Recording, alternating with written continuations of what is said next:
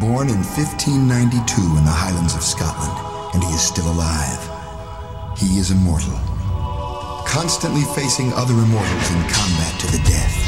The winner takes his enemy's head, and with it, his power.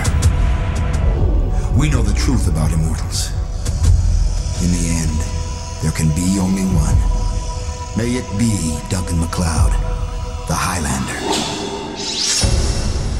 Here we are, born to be kings. We're the princes of the universe.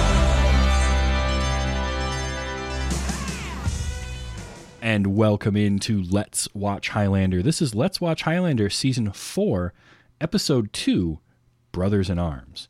And here to talk with you about it, as we always are, I am Travis, a.k.a. TV's Travis, and with me is Audie. And how are you this week, Audie? Doing good, man. Been a good week. Oh, boy. This episode stirred some things. I got some emotions going. I have thoughts. We have a lot to unpack with this one, I think. Yeah, we do. But I'm glad to hear that your week went well. My week was also quite well. I'm pretty fully recovered now from my COVID pneumonia debacle. So that's good. Yeah, I feel like myself again. So no lingering after effects either. That's good. And then today it was like 40 degrees out and snow started melting, and it's giving me that false hope. This is the first of the false springs. We'll have several of these as it will warm up and then get cold and snow again, and then warm up and be muddy and sloppy and then snow again. And it's usually this area is usually good for about 3 of those.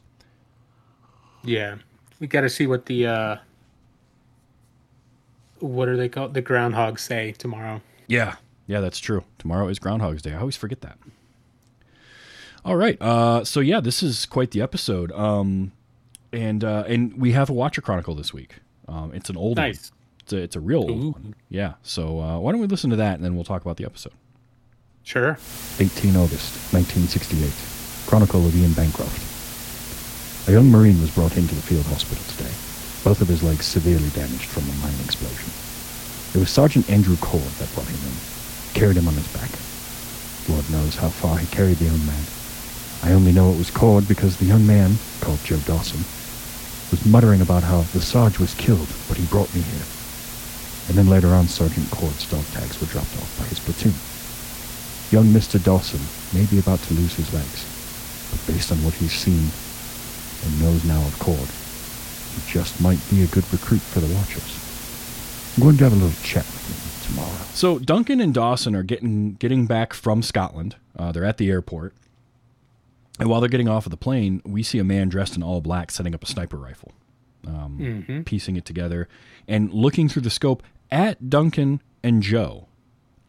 But then Duncan feels the presence of another immortal, and the sniper shoots, and he shoots at that immortal. There's a man standing there, and he gets shot. So Duncan takes off after him and tells Joe, watch this guy. And there's a chase. There's a bit of a fight with the masked man. He's in all black, ski mask, all that kind of stuff. Duncan finally overpowers him, pulls the mask off, and it's Charlie. Charlie! Mac, holy crap. Yeah, Mac can't believe that Charlie would do this, and so they talk, and Charlie explains to him that it's a righteous action, that the guy he shot deserved it. He doesn't. Charlie has no idea that the guy he shot is an immortal. Right. Duncan tries to explain to him, tries to warn him off and tell him, that he can't handle this sort of thing. And meanwhile, the man that he shot, it turns out to be an old Marine buddy of Dawson's. It was his sergeant back in Vietnam. Yeah. And his name was Andrew Cord, and Cord remembers old Boy Scout Dawson. Yeah. And then we get a flashback. When they come back from the flashback, Dawson is telling Cord he knows about immortals. That's kind of a fun scene, too, because you've got this guy who just got shot and came back to life, and he's trying to explain that to a person that he knows. Like he's trying Joe's just sitting there like, It's so great. But he explains to him that he knows immortals and asks him who would want to shoot him. Cord's like, it could have been anybody. I got a long history. And Dawson basically convinces him he's going to keep, he can keep a good secret. So Joe goes to Duncan and kind of explains who Cord is and whatnot, and the fact that he owes Cord his life, and that Cord isn't there for Duncan. So Duncan's like, look, that's fine. If he's not here for me, I'm not gonna do anything to him. I'll leave him alone. You know, it is what it is. And he also doesn't tell Dawson that it was Charlie that tried to kill him. So the next day, Charlie shows up at the dojo, and he's really confused because there's nothing in the news. He talked to people at the airport. He talked to the hospitals. Nobody's reported anybody dying. And he just doesn't know what's going on. And Duncan is still trying to warn him off, saying, you didn't kill him. You know, you need to leave this alone. All this kind of stuff. Well, warn him off without telling him the truth. Yeah, still not telling him.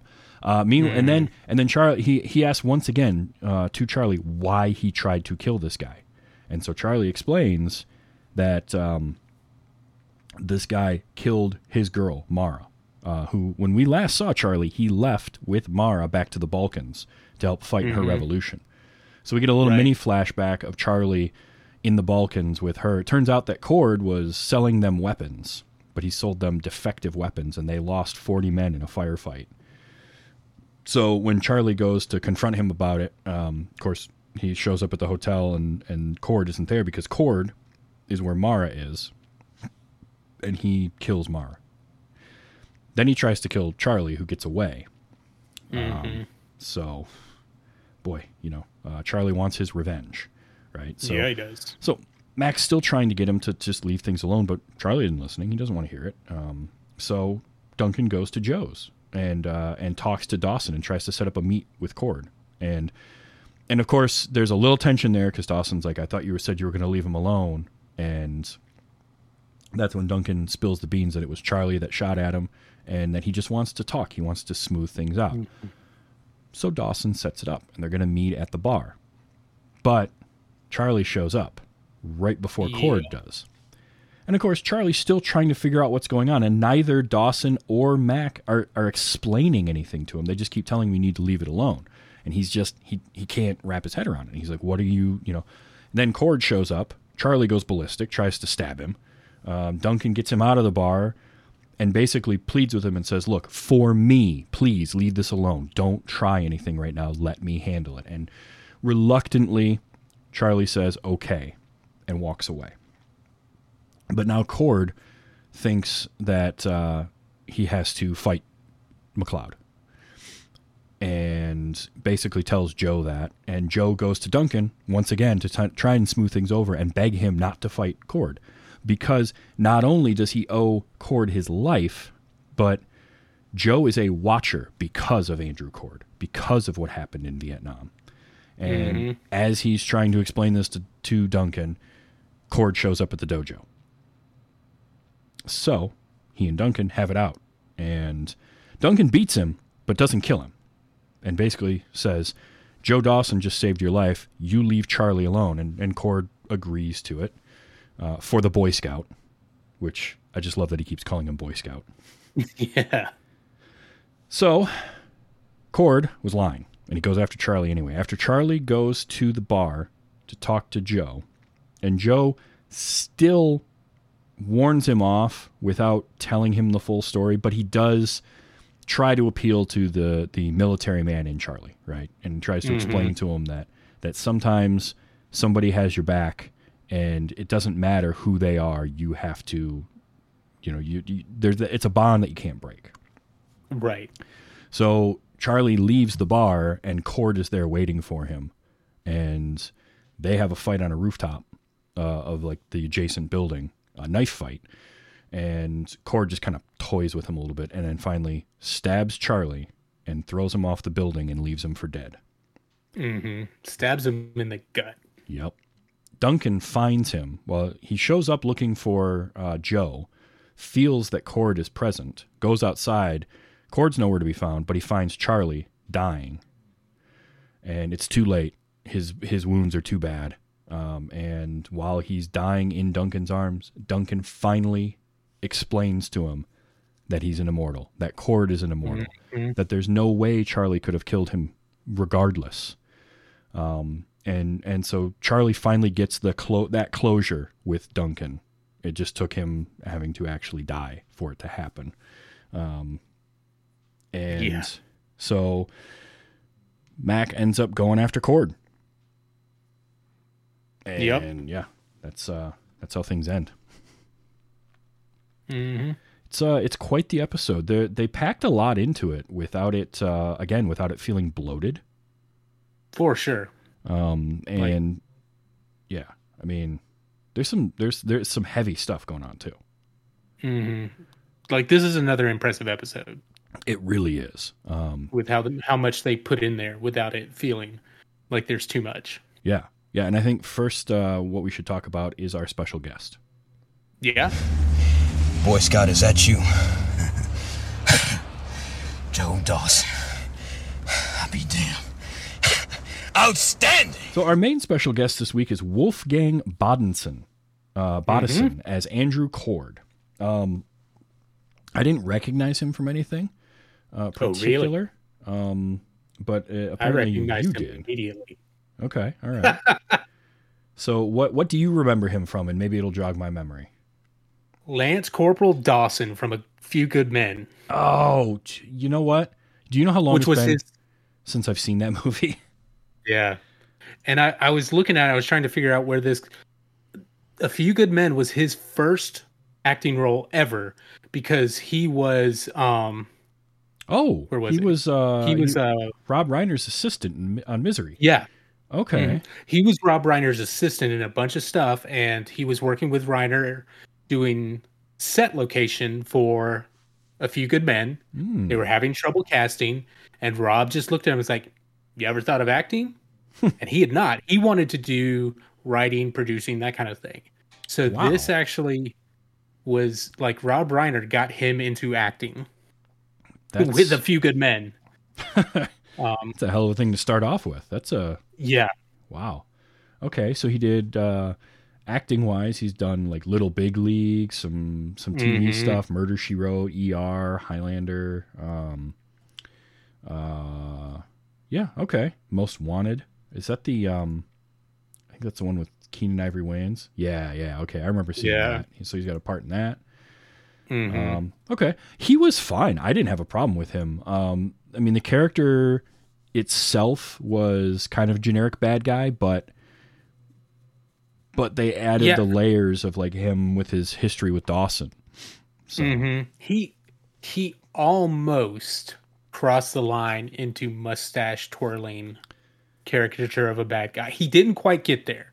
Like, I think they pulled him back just enough where he wasn't that much of a bad guy, but he was a good villain that is like very much like, they didn't go into why he was that way, but at this point he's just like, it's almost like he's a thrill seeker. Kind of, yeah. He's very self-centered. He thinks only about himself. He doesn't care about anybody else. Right. But I think like he's a bad guy, but it's almost like he is, if you distilled down the idea of a meathead military guy, and I don't love the term, but what I kept thinking of is jarhead, in the derogatory sense, in the sense of like what people who aren't in the military think of when they think of these kind of like super macho military guys. He's like that, but distilled even more so. Yeah. Because we see like his leisure time he spends doing paintball and just wrecking people. Because of the poetry of war, as he puts it, and that kind of stuff. So, they don't really go into his background, but no, just casually judging by the sword he has, which seems to be some kind of military dress kind of sword. I would guess he wasn't immortal very long before he met Joe and before he was in Vietnam. I can't imagine that he was. No. So it feels like it's just him from then on was him as an immortal, and it's just, I can't imagine what it would be like somebody going into Vietnam, being immortal, and then coming out of Vietnam and still being immortal, and what that does to you. Oh yeah. Yeah, and he very much is like military through and through, and the whole. I mean, because the scene that we get in the flashback with him that we'll talk about, he basically knows that one of his men in his platoon has done horrible things, but it doesn't matter. He's one of his men in his platoon, so he's going to protect him because he just wants to get everyone out alive. So again, it's that kind of distillation of like that whole persona, and it just kept feeding itself. And he doesn't know anything else. So yeah, I'm trying to find if there's anything on Andrew Cord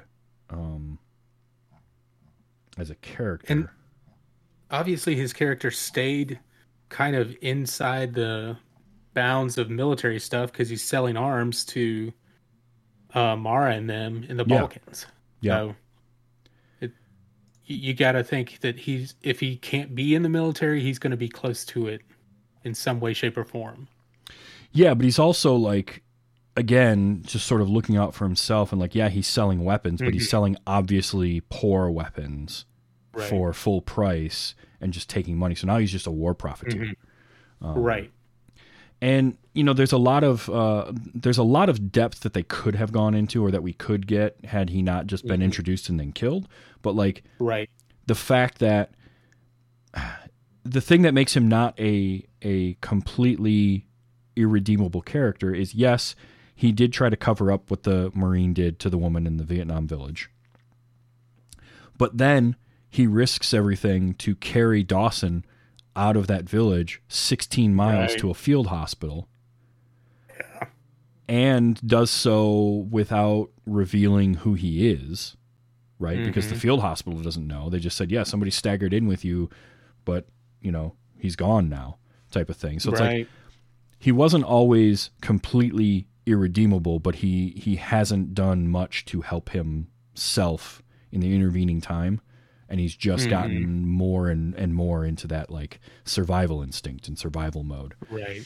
And he doesn't know how to back down either. And the thrill seeker part of it, I think that you mentioned, is perfect because he does kind of feel that way in a lot of ways. And he talks about how, guys like us, we don't walk away. And I think to service this particular story, that works because now we have somebody who basically can flip like that and go after Duncan and Charlie just because that's what he does. Right. Because he's not there. There's no history between him and McLeod. So yeah, I thought he was fine. And it was a good character, and it was a good kind of moral dilemma for Joe to go through, which we'll talk about a little bit too. Yeah. So it gives Joe some depth as well. Outside of that, there's really nobody else in this episode that isn't kind of a main characters. Liliana Komoroskawa as Mara is there for a brief period of time, but she doesn't have a whole lot to do. And Chris Bradford as young Joe Dawson is fine, but it's really about Duncan, Joe, Charlie, and Cord. That is and again, it's a simplified story and a simplified cast that makes this work. Yeah. And can give us all of this story without it feeling bloated. So. Right. But speaking of flashbacks, we're going to talk about that. Yeah, let's talk about that. He's an immortal.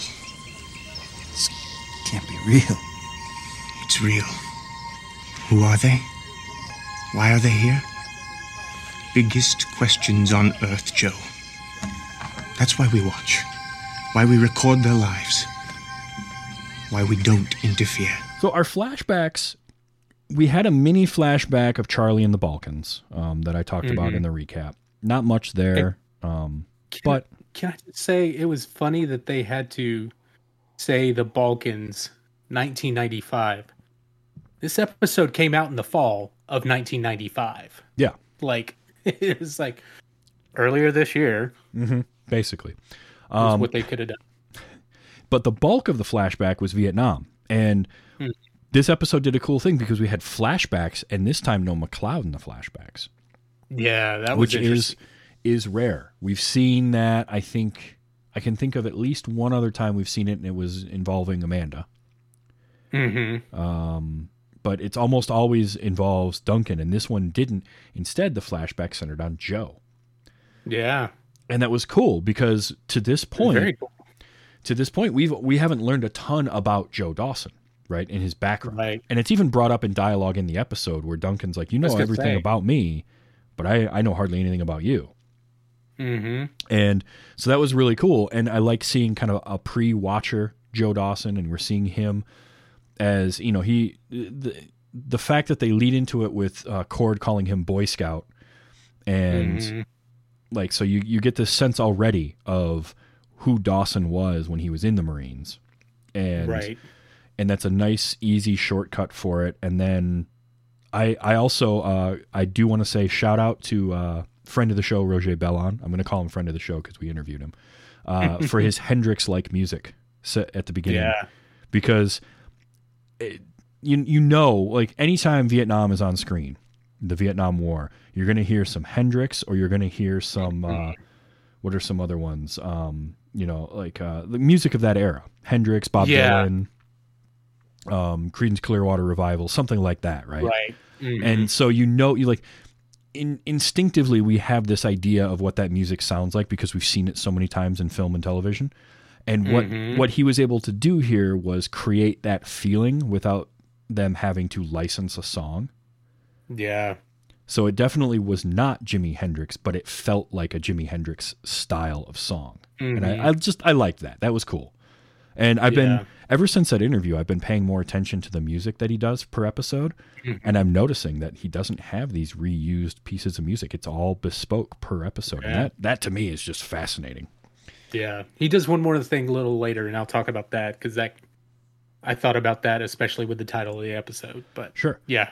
He knocks it out this episode for sure. Yeah. But I liked the flashbacks. I liked how we set it up, and you get kind of this moment where Joe is questioning what's going on, but he has to follow orders because that's what he does. You don't mess with the sergeant or anything. You follow orders. So there again is the Boy Scout part of him, right? Because he's just doing what he's supposed to do, even though he knows that what that Marine did was wrong. Also, I liked how that Marine got his comeuppance right away. Yeah. Got taken out by a sniper. So that felt good. And that sets up that firefight where we learn how Joe lost his legs. Joe Dawson lost his legs because of a landmine in Vietnam. And that whole scene. One, Joe's got a connection to this immortal. Two, this is where Joe loses his legs canonically in this show. Yep. Daggum. Yeah. Yeah. And the whole scene where Cord comes up to him as he's floating in that pool, and he's like, no, you're dead. I saw you die. And Cord's like, I ain't dead. You're in shock type of thing. And then we find out through dialogue, he carried him 16 miles to this field hospital. And then in that second flashback, when he finds out that now the doctors are telling him Cord is dead, but also that he had to lose his legs. And so he's despondent and he's depressed and he's dealing with all of that. And a guy comes up to him, and it just happens to be a young Ian Bancroft. And there you go. So connection to immortal, loses his legs. Yep. His Watcher origin story. Holy crap. And they did it well. This, again, like we keep saying, they fill a lot in this episode, but it does not feel bloated, and it works. Like, that's the thing. You could say this is like, I don't know what you would call it, but just like easy writing and just, kind of, let's just throw it all in there. But it all works and makes sense. Like, yes, a landmine in Vietnam, that's not any small thing. That's something that we have heard plenty of stories about and that we still are dealing with today. So, like, okay, that works. Bancroft being there, whatever. But it's like, what other way would Joe feel importance in his life if not for that? After just losing his leg, Bancroft's like, look, I've got something for you, kid. So it's just kind of impressive the way they weaved it all in there. Yeah, it's really impressive to be able to fit that much backstory about a single character into an episode, essentially in the flashbacks only, and for it to not feel rushed. It's just it felt really well executed. So yeah, I dug that completely. I think that's the other thing. Like, we've had Joe in the series so long, finally getting something. It's like, it doesn't feel rushed because it's like, finally, we get something about this dude. Yeah. You know, we've seen so much stuff about Duncan and his past and, you know, some of the other immortals that come through. But this other character who's mortal, we find out more about him. Finally. Yep. Yeah, I very much enjoyed that. These were good flashbacks, and it's a good way to use a flashback, again, to tell more story that backs up your current day plot without it having to be directly tied to Duncan or the events that are going on. Right. And it also fills in backstory for your character. So this is a great way to use the flashbacks. And again, there's not too much going on. Like, they use the flashback exactly as long as it needs to be used. No extra fat in there at all. Exactly. And there's another thing they did that with, we'll get to in a bit. So yeah, really, really good flashback work in this one. And what it does is it takes an episode that would be good and it makes the episode better. It really fleshes everything out. So yeah. Hey, don't let me interrupt, man. Well, I just finished, Charlie. Unless you're here for a workout. Oh, no. Yesterday was enough for me. I'm a little rusty. All right, so still no Richie. However, Charlie's back. Yeah, he is. And that was a nice reveal. I knew because I read the synopsis before I watched the episode, so I knew that Charlie was coming back, but that's one of those where if you don't have those synopses to read and you're just watching the episode, that's a shocker. Quite honestly. Especially with the way he comes back. Like, hey, it's Charlie who just shot a man. Yeah. Also, I do like, and this is something that I meant to mention, I think, last week, but they started doing cold opens now. So they have a little bit of story before the opening credits. And as opposed to just starting straight off with the opening credits. I like that. Because you can set up to have these kind of shocking moments or reveals or something like that right away. And then it's like, now you've got to sit through the credits and digest what you just saw. And so from a storytelling standpoint, I really like that. But it's great to have Charlie back. And and it's just it's a bummer that we had to bring him back to lose him.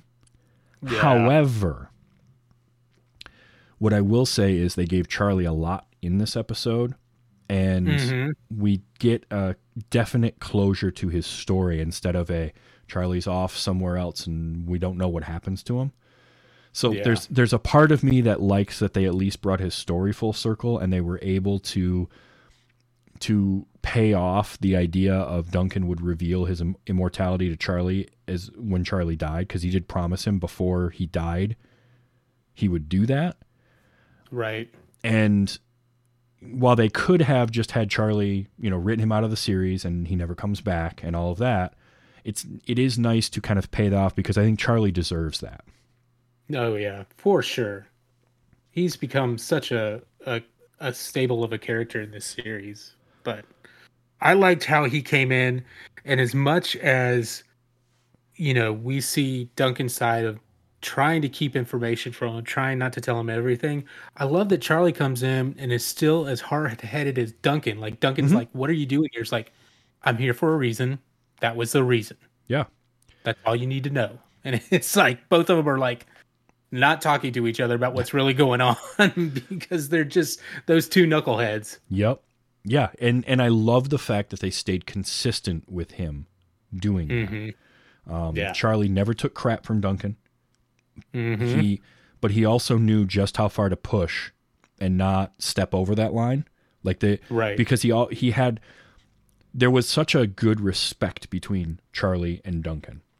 And so both of them kind of knew right where that line was, that they couldn't, that if they crossed it, it would change the dynamic of their relationship. And they never did. They always came, they got right up to it. Like not just toes up to it. They would get their toes up to it and then turn their foot sideways so they could get just a little bit closer to that line, but they never crossed it. For sure. But this was emotional because the last time we saw Charlie, he had found something that meant a great deal to him. And it was enough for him to leave his home and go with this person and go fight, for a cause. And so to have that be the last time we saw him, and then he comes back and he's lost that now. Well, here's the thing. He found two things to leave for: a cause and a person to be with. With Mara. And both of those things are taken away from him. So you can understand why a person like Charlie, who is well skilled and well equipped, is going to be somebody who's going to go after who did that. Yeah, and Cord puts it remorse. perfectly. Yeah, and Cord puts it perfectly where he says, he's like us. He doesn't back down. He doesn't go away. And that's just not who Charlie is. So he's going after this guy. Now he has no idea who Cord is or what he is. And, there's the whole thing where like Dawson or McLeod could have just told him. And it might have saved him from dying. Right. But I also think that was an important distinction because it's something that Duncan never told Charlie because he met Charlie after Tessa died. And that wound was so fresh and he didn't want to put that burden on Charlie. So he just never would tell him. And he would just try to he was friends with him, but he kind of still kept him at arm's length. And I mean, let's face it, he just barely told Anne, who was the newest love of his life. Duncan's not going to tell that to anybody less than that. Right. Exactly. And as much of a friendship and bond as he has with Charlie, he's still going to keep that away from Charlie and hopefully keep Charlie away from that world. Unfortunately, by not telling him. Yeah, it didn't work because Charlie's just too hard-headed and he's going to go after, especially given the situation that Charlie was in. He was not going to back down. And so, and there was just a very emotional episode dealing with Charlie because here he is trying to figure all this out. He's confused. He's seeing his friends again. And like the scene where he comes into the bar right before Cord gets there and Dawson's reaction where he's like, "What are you doing here?" And I love the reaction because it's perfect for Charlie where he's like, "I thought I was welcome." Like he doesn't, he has no idea why Joe would act that way towards him. Mm-hmm. And the scene where he comes into the bar later to talk to Joe, when he leaves, he understands where Joe is coming from. Right. He doesn't agree with it, but he understands where Joe is coming from. And I think that's the thing with Charlie that made him the character that he was, is he might not agree with Duncan, he might not agree with Dawson, but he can understand some of that. And that's powerful. And honestly, I think if Cord wasn't right outside that door then, I think Charlie would have walked away. He might have at that point. Joe. Yeah. After Joe telling him that and just, that thing between military guys when they're like, "Oh, okay, I get where you're coming from," He, at the very least, he was not looking for Cord anymore at that moment. Mm-hmm. Now, how long that would have lasted, who knows? But he wasn't. He wasn't going after him at that moment. But Cord changed things, and then the fight with him and Cord on the rooftop. What I liked about that was Charlie was outmatched, but he didn't know it, and he put up as good a fight as he could. And I think it could have gone either way, but there's no way he's going to kill Cord with a knife, but he doesn't know that. And then for Duncan to find him the way that he did was heartbreaking, and that scene was very emotional. Yeah, it was. And it was great for closure for the character of Charlie DeSalvo to finally find out why Duncan was the way he was. Mm-hmm. And then they had, the little montage of moments with Charlie, and what they did there was great because it was just long enough. That little kind of remembrance of Charlie DeSalvo was just long enough to still drive home the emotion, but not overstay its welcome. Right. And also show their first interaction, which was not super pleasant. Like, no, it wasn't. Show Charlie with his attitude, and it's like, that's who Charlie was. Mm-hmm. So, like, impressive that the producers and editors saw fit to put that part of Charlie in there in Duncan's, I assume Duncan's remembrance kind of thing. I thought that was nice too. Yeah, it really, really was. And it's hard to call it a fitting ending for the character, but I think that it was an emotionally powerful ending for a character who was in basically 1.5 seasons, and not in every episode for 1.5 seasons. So, but he was a good, strong character that had a different type of relationship with Duncan from anybody else that was in the show. Yeah. Because he had like a buddy friend relationship with Duncan without knowing about his immortality. Yeah. The closest we have to that is maybe Maurice, but Maurice and Duncan's dynamic is entirely different. Yeah. From the type of dynamic that he has with Charlie. So yeah, that was good stuff. And then Joe gets a lot in this episode too. And what I like about this is, once again, Jim Burns just crushing it with his acting, because he's struggling with what's going on, with how he feels about Cord and what his past is with him, and then his friendship with Duncan, and to an extent his friendship with Charlie. Yeah. And you can see him over the course of the episode realizing who Cord really is. Right. But still, like, even though he's figured that part out and he sort of understands that Cord isn't a good guy, even though he owes him, and he can't turn his back on that. That's a bond that goes so deep that it's hard for him to just break away from that. Yep. I will say too, his acting in talking with Duncan, talking with Cord, like, sometimes you get the feeling of knowing that Joe knows that Duncan could kill somebody easily. Or knowing that this other immortal could possibly kill Duncan easily. I honestly could not tell from the way he was acting which one he thought would win. He just knows he'd lose somebody. Like, and that was impactful for me, thinking, okay, the way Jim Burns is acting, I cannot tell who he thinks is going to die. He knows somebody is. Yep. And and the way he's acting is like he's probably not sure which one it is, but he knows if they go at it, somebody's dying. Well, and not only that, but then, like, he doesn't want to lose Duncan because he's grown to be a very close friend of Duncan's, but he doesn't want Cord to get killed because of what he owes Cord in terms of, like, not only just his actual physical life, but his livelihood as a watcher. Right. And then that scene at the end where he comes into the dojo and talking to Duncan, the emotion on Jim Burns' face in that scene, because he understands that his connection to Cord caused Charlie to get killed when he shouldn't have. Right.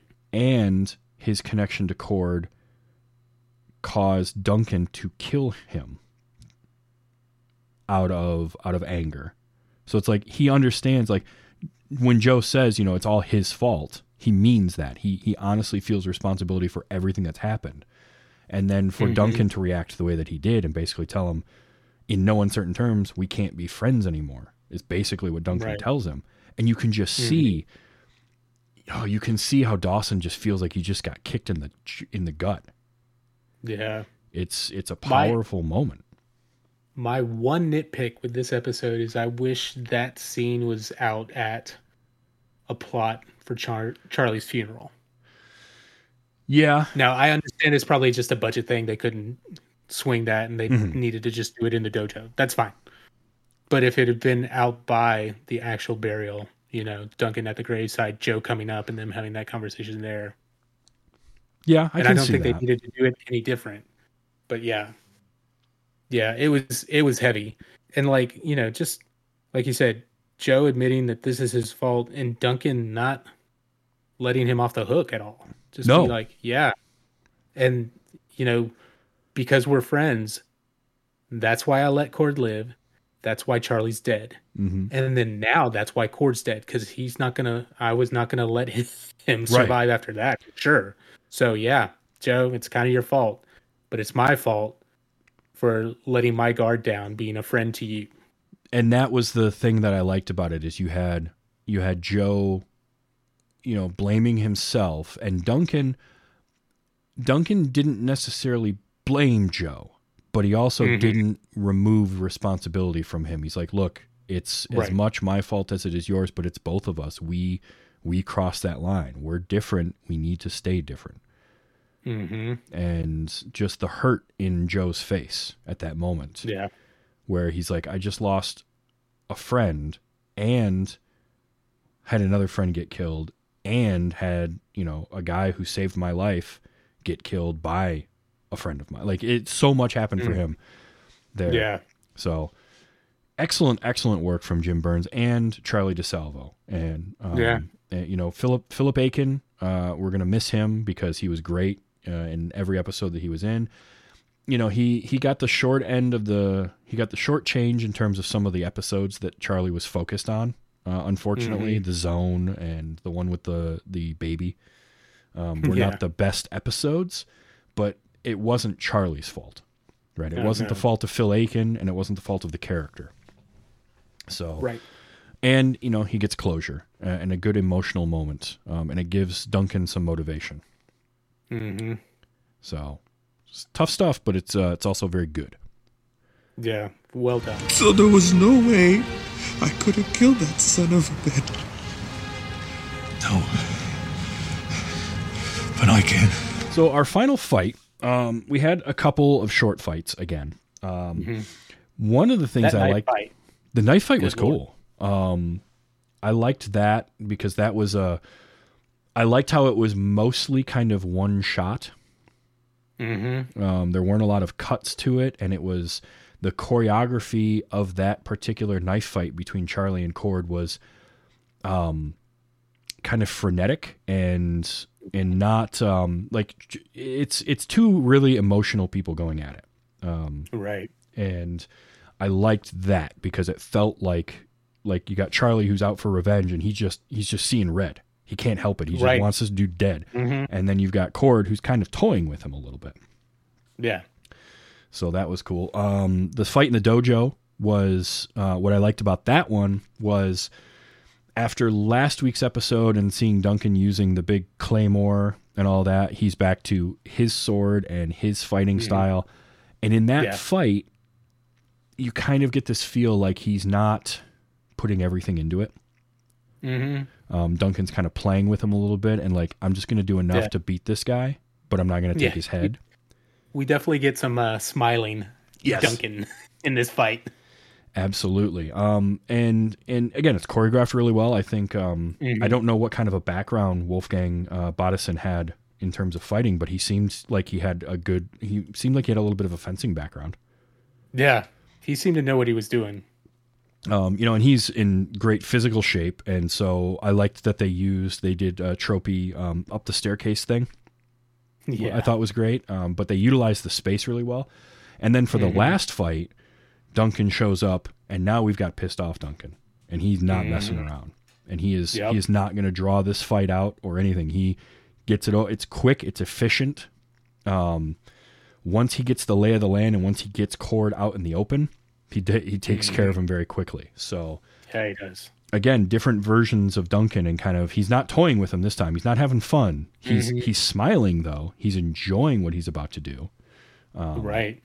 But he definitely does not, he's economical in his fighting in that last fight. So it was good. And then, we get a quickening, a nice, quick, short one actually. It wasn't a very long quickening.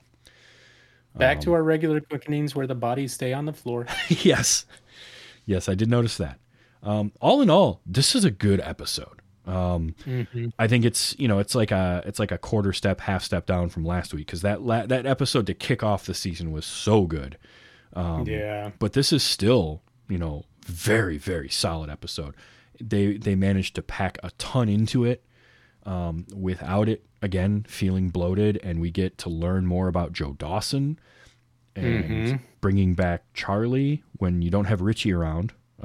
So we get another familiar face, which again helps because now we don't have to introduce this character and give a bunch of stuff with that. We can bring in somebody who the audience already knows. And then to little. Oh, go ahead. I just wanted to give one more little shout out to Roger Bellon. You mentioned the, almost sounding like 60s stuff that he did at the beginning of the flashback. The one other thing I was looking for this entire episode is the song by Dire Straits, Brother in Arms. Oh, yes. Because of the title. And when Joe and Charlie have drinks and Charlie gets it and then walks out, it almost sounds like the beginning of that song. You know what? For like a half second. You're right. And there's a little. And I listened to the song, and I was like, "Nope, it's not exactly that. It's Roger doing that almost, but just enough not to be it." I'm sure I'm willing to bet they probably wanted to get the license for the song and just couldn't for whatever reason. Probably. I but just that little subtlety, I wanted to hear more of it though because I love that song. But I was just like, okay, that's cool. I mean, when we interviewed him, it was really interesting to hear about how the music was done for this show. And so like I've been paying a lot more attention to it since then. And those are the things that you notice is they don't reuse music. And yeah, that's a good one. That's a good catch. Yeah. Because thinking back on it, I know exactly what you're talking about. And you're right. It's almost there and it's enough to remind you of it, even if you're not thinking about it. If you know the song, it's enough the song. You're like, oh. And then the way they transition to that into Charlie walking out of the bar and walking up to Cord and Cord taunting him, like, oh my gosh, it was like you talking about him doing this stuff at the beginning of the 60s. It's like, okay, that makes a lot more sense in how well that music transition was. Yep.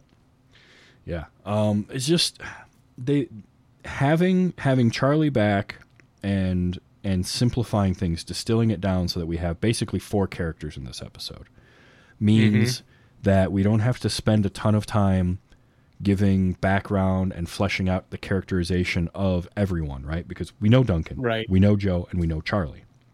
3/4 of the people on screen we know, so you can spend the time to give enough to Cord. But also, because Cord has an attachment to Dawson, we're getting more out of Dawson now, too.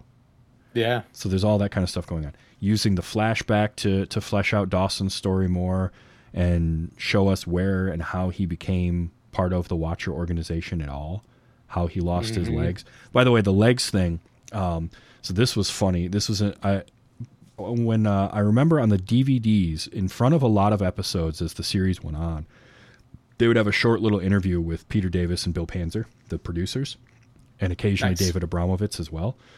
And one of them, it was Davis and Panzer were sitting there and they were talking. I cannot remember which episode it was, and I want to try and find the clip for it. But they're talking about Jim Burns, and they mention how he lost his legs. And the one of them was like, yeah, he stepped on a landmine in Vietnam, and they kind of had to stop. And he's like, no, that's what happened to Joe Dawson in the show. Jim Burns lost his legs because of a car accident. But they had forgotten that and just remembered it as what happened to Joe Dawson. And that just cracks me up every time I think about it. So, yeah, I really enjoyed this episode. This was a great follow-up, too. Like, because, again, an emotional episode after a fairly emotional episode to start the season off. Enjoy is a weird word to talk about this kind of episode because yes, we like it because it's such a good Highlander episode. It nails everything that a Highlander episode should nail. It has the sword fights, it has flashbacks, whoever they are about.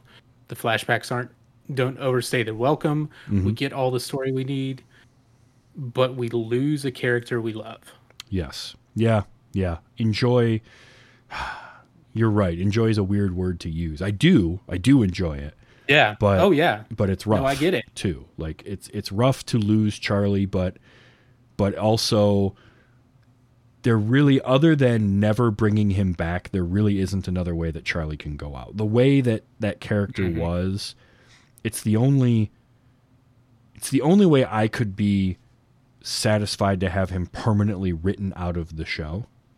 Yeah. Is for him to finally find out about Duncan, and they were only going to do that if Charlie was dying. Unfortunately, yeah.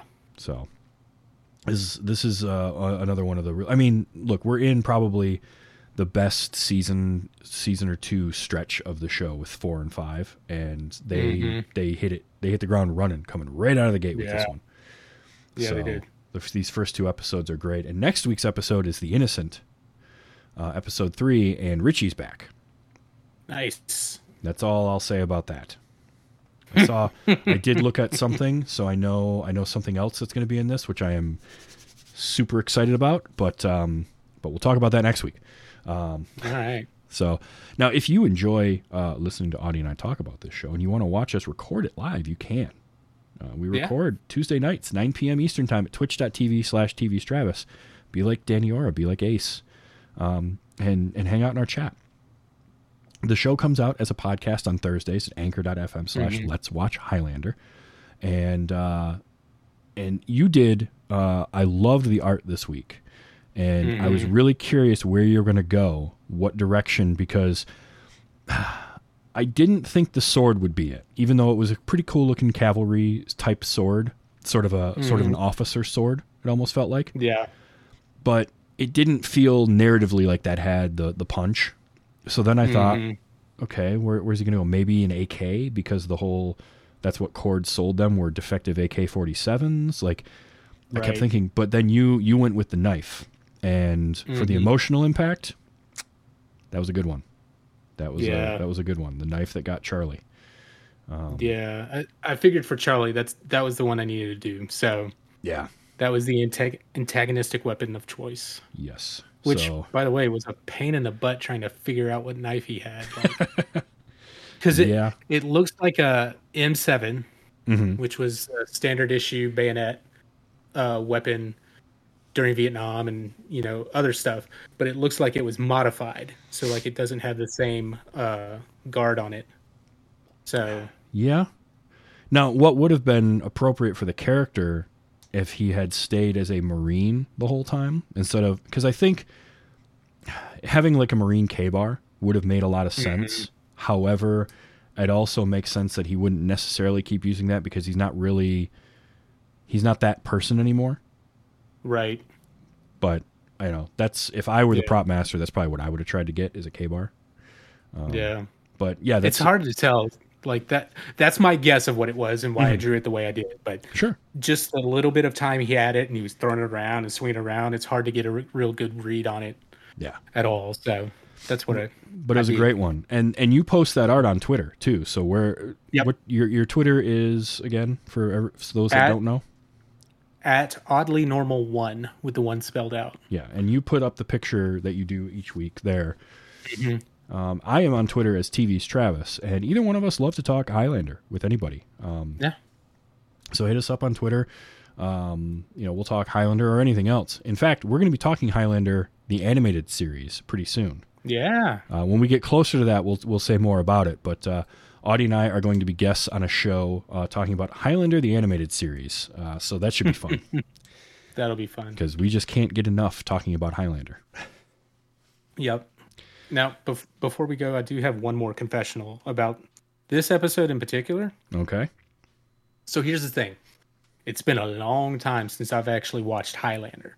So there's some of it I remember, some of it I don't. Some of it apparently was really jumbled in my head because till this episode, I thought Charlie was another Richie that comes back as an immortal. Oh.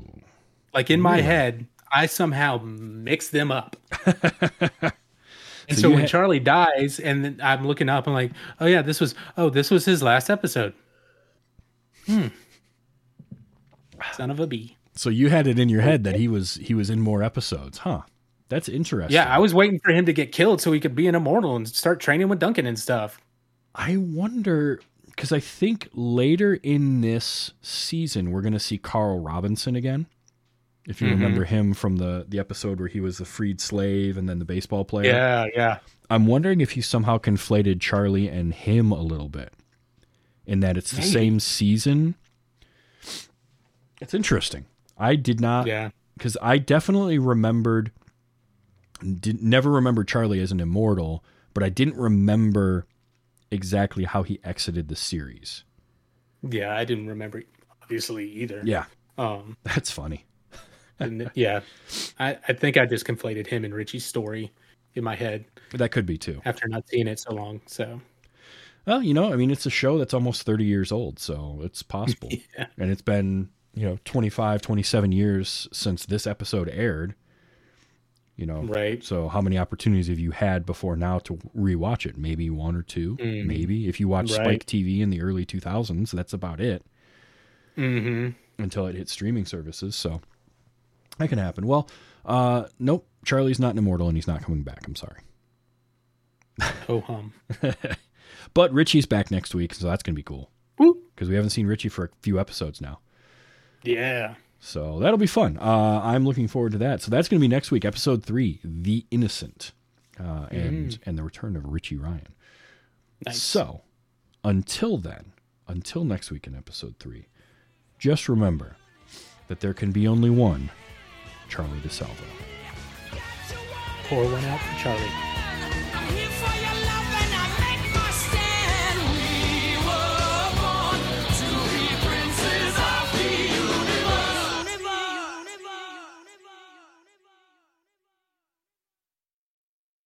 Diamond Club hopes you have enjoyed this program.